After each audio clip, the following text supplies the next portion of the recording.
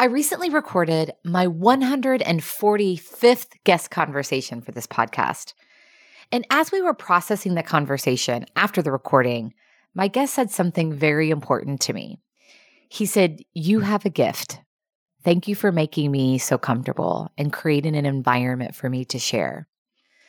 I'm letting those words sink in and feeling them. It's something that many of my guests have said over the last 3 years. So it's no wonder that I get so much energy from hosting this podcast because I'm using my gifts that I can name, for in the awareness of them, we're able to use them. As Elizabeth Gilbert says, one of the oldest and most generous tricks the universe plays on human beings is to bury strange jewels within us all and then stand back to see if we can ever find them.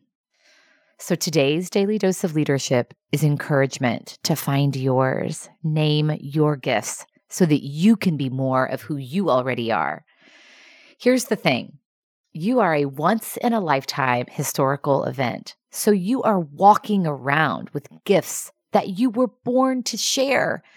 So if you aren't able to name them right now, take some time to reflect over the next few days, the next few weeks.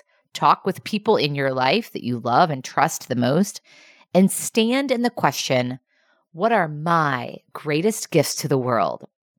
Here are some of my favorite gift searching questions to help you on your journey. What do you gravitate toward when no one else is looking? What did you love spending time doing as a child? What is your favorite version of you? When do you most feel like yourself? Most at ease? What are you best at with little effort on your part? And what is one thing that other people associate with you? If you need to, listen to those questions again, write them down, stand in them, and your gifts will emerge. Trust that. At the end of the day, who you are, what you do, and how you show up is sacred and unique. Everything you share, whether it's your smile, your compassionate heart, your intellect, or simply your presence, has a ripple effect on everyone around you.